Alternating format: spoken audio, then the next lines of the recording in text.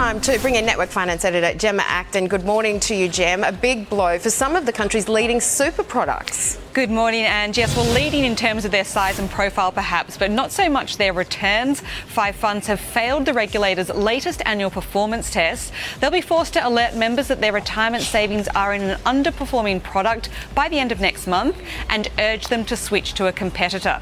Now, for 4 of those funds, it is close to a death knell. They're now also banned from accepting money from new members. And in total, these funds represent 603,000 Australians and manage nearly $28 billion in super. The largest was the BT Super My Super product owned by Westpac.